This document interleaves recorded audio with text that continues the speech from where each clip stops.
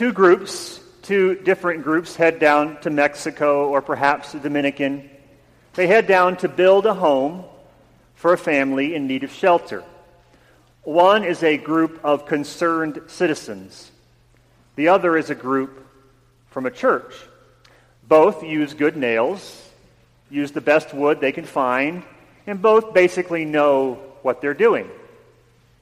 20 years later, which house is stronger? As we lead up to our annual congregational meeting on the first Sunday in May, we are going to explore in worship our aspects of our new vision statement that has been adopted by the session. A vision statement that will be unveiled, in a way, at our annual meeting in a few weeks. Today, as we begin that exploration, we will look at the part of our new vision statement that calls us, commands us, compels us to serve together. In the coming years, we will renew and strengthen our commitment to serving together. Not just by giving more money away, which we hope to do, or by sponsoring others to do good work, which is also valuable too.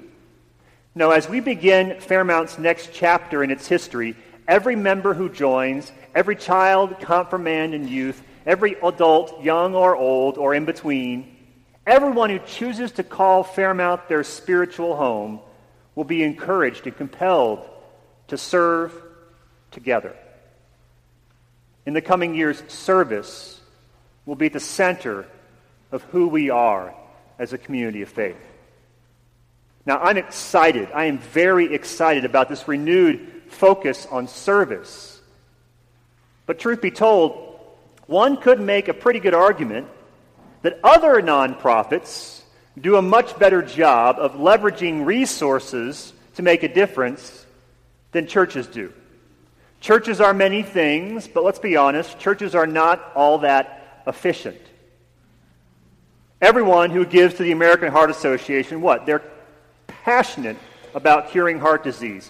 Everyone who gives to an organization like Charity Water is passionate about building wells for people who need clean water. And everyone who signs up for a walk for hunger cares deeply about hunger-related issues. But not everyone who belongs to a particular church is passionate about the same things, which is part of the reason churches struggle, I think, to be focused in their mission. And Fairmount is no different. Eric is working really hard with the Serve Council to deepen and focus the impact of our mission programs here. But it's not going to be easy, because everyone in that room brings different interests and passions to the table. This isn't all bad, of course. There is strength in our diversity. But it does make one pause and wonder why we would choose to renew our focus on service together when it might be more efficient and even more effective for us to encourage you to take your hard-earned money and your precious time and dedicate it to other nonprofits who have a laser-like focus, who will probably yield better, measurable results. Today's passage from Luke is one in a series where the newly resurrected Christ kind of surprises his followers. A few days after their hopes were dashed following the death of Jesus, rumors started to surface that he wasn't dead after all. People were saying he was actually alive, appearing to people in the strangest of places. And it was these rumors, confirmed by some of their own, that the disciples were talking about in today's passage when Jesus makes his appearance. Now, their response to his appearance is not all that surprising. It's a mixture of fear and doubt and joy and awe. As we were reminded last week, who wouldn't be shocked to see a dead man walking? Now, the response of the disciples, of his followers, is not all that surprising when we think about it. What is surprising, though, is what Jesus chooses to emphasize in this brief and important encounter. He doesn't tell them the secret to living a good life. He doesn't tell them how they're going to change the world. He doesn't give them a blueprint for making a healthy, sustainable church. He simply reminds them that they are all witnesses to what matters most. I think every problem the world faces operates on three levels. The first level is the surface level. People are hungry. They are thirsty. They are trapped in poverty. They are trapped in cycles of violence. This is the surface level, and this level matters. Every organization, institution, or individual who works to give people who are in need the things that they need should be applauded. That's the first level. The second level, beneath the surface just a bit, is the level of the root causes for the hunger, thirst, violence, and greed that plagues so many in our world today. And this level matters too, which is why every organization, institution, and individual who is seeking to eliminate and rectify the root causes of suffering should be held in high esteem.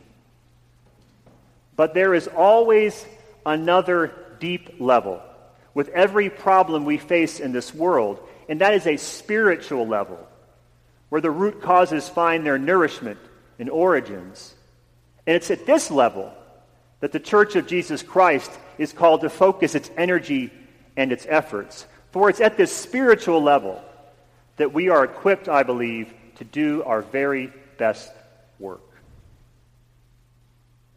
2 houses are built in Mexico or the Dominican. One by a church, another by a nonprofit. 20 years later, which one is stronger? Neither one is stronger. Barring defective supplies or human error, both houses 20 years later are likely the same strength. There is nothing special about a house built by Christians. What is different is not the house. What is different is the frame that surrounds that house. When people of faith commit to set aside time and energy and resources to serve together, whether it be once a week, once a month, or once a year, what matters most is not the work that they do.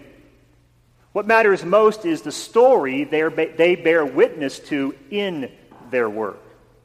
Because it is a story that affirms that long after that house has fallen to the ground, and every house one day will fall to the ground, long after the mission workers have gone, long after that area is no longer the cool place to serve and money stops coming, long after all that happens, God will still be there. I had a little fun this week with the bulletin cover. If you didn't take a peek at it, take your bulletin out and look at it now. For those of you who follow the National Basketball Association, you know the Cavaliers begin their quest today for their first NBA championship, with the greatest curse of all being the favorites to win it all. Let us pray. But if you also follow the NBA closely, you might have noticed that the image on the cover of your bulletin is not from this season. It's from the season that LeBron made his decision.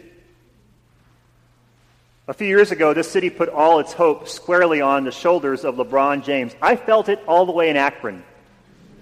He was the one that was going to finally bring a championship to a city starved for one for 50 years.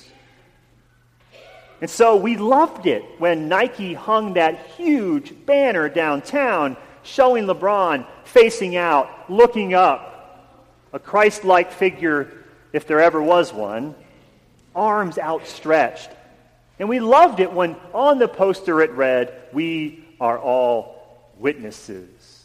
We wanted to be there to see it happen. And then LeBron left for Florida, as many of you do every year. And we tore the banner down.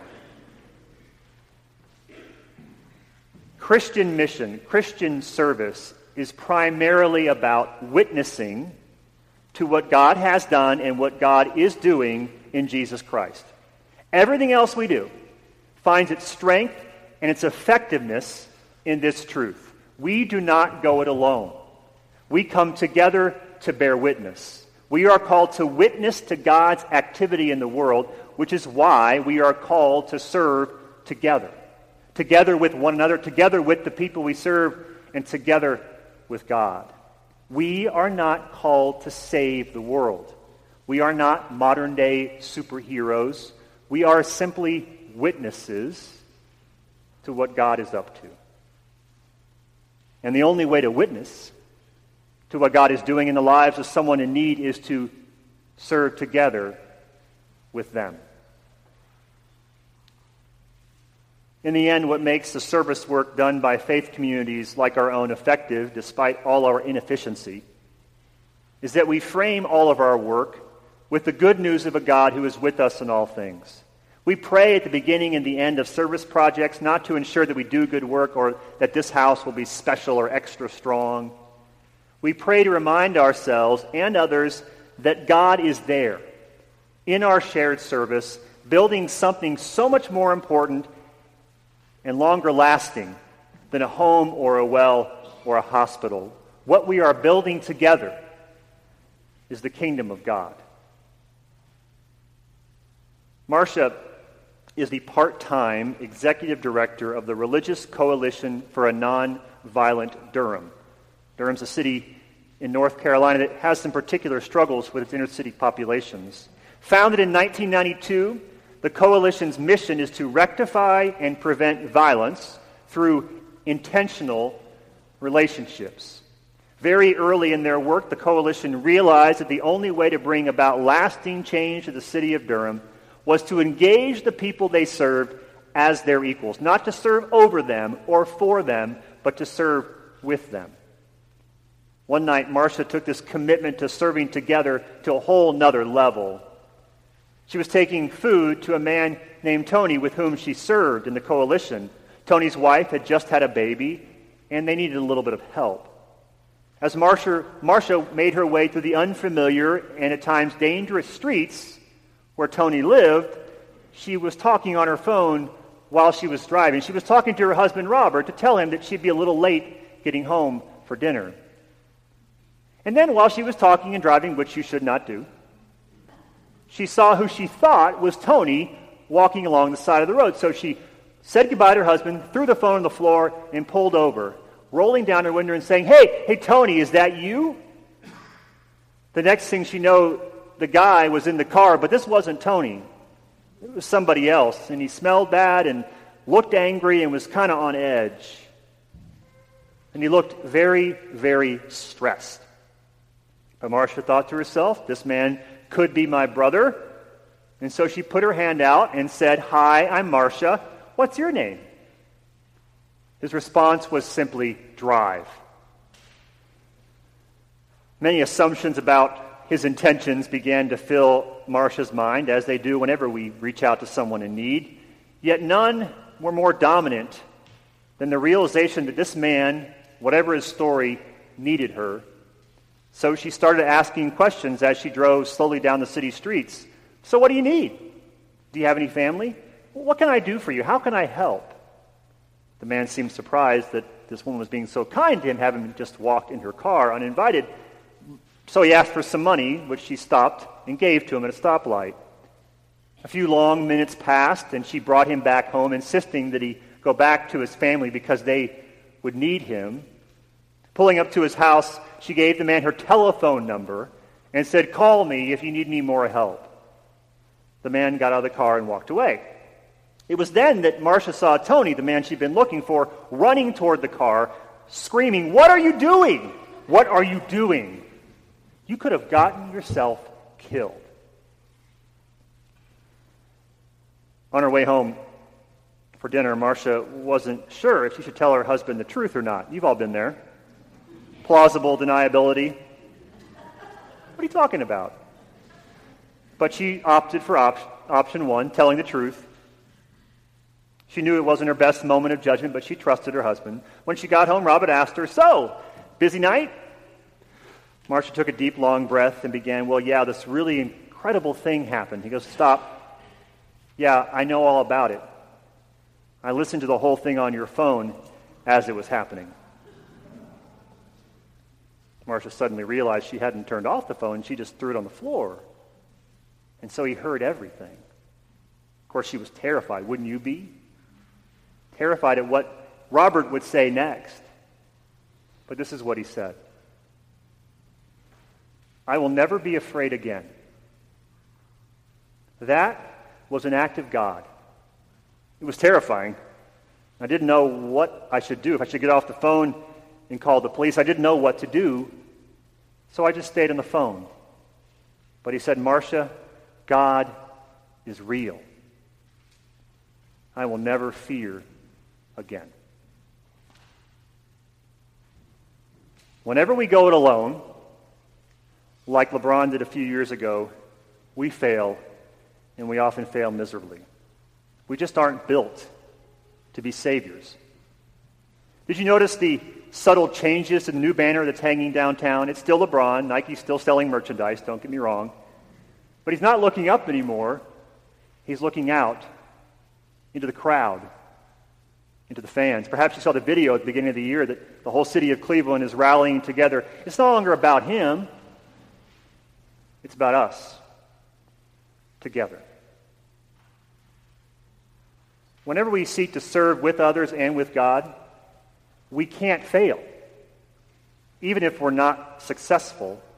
Because in the end, what people need on the deepest level is a narrative or a story that gives them hope despite their present circumstance. In the end, what people need to hear is the good news that the kingdom of God, that God's presence, that God's love, that God's Spirit is at hand.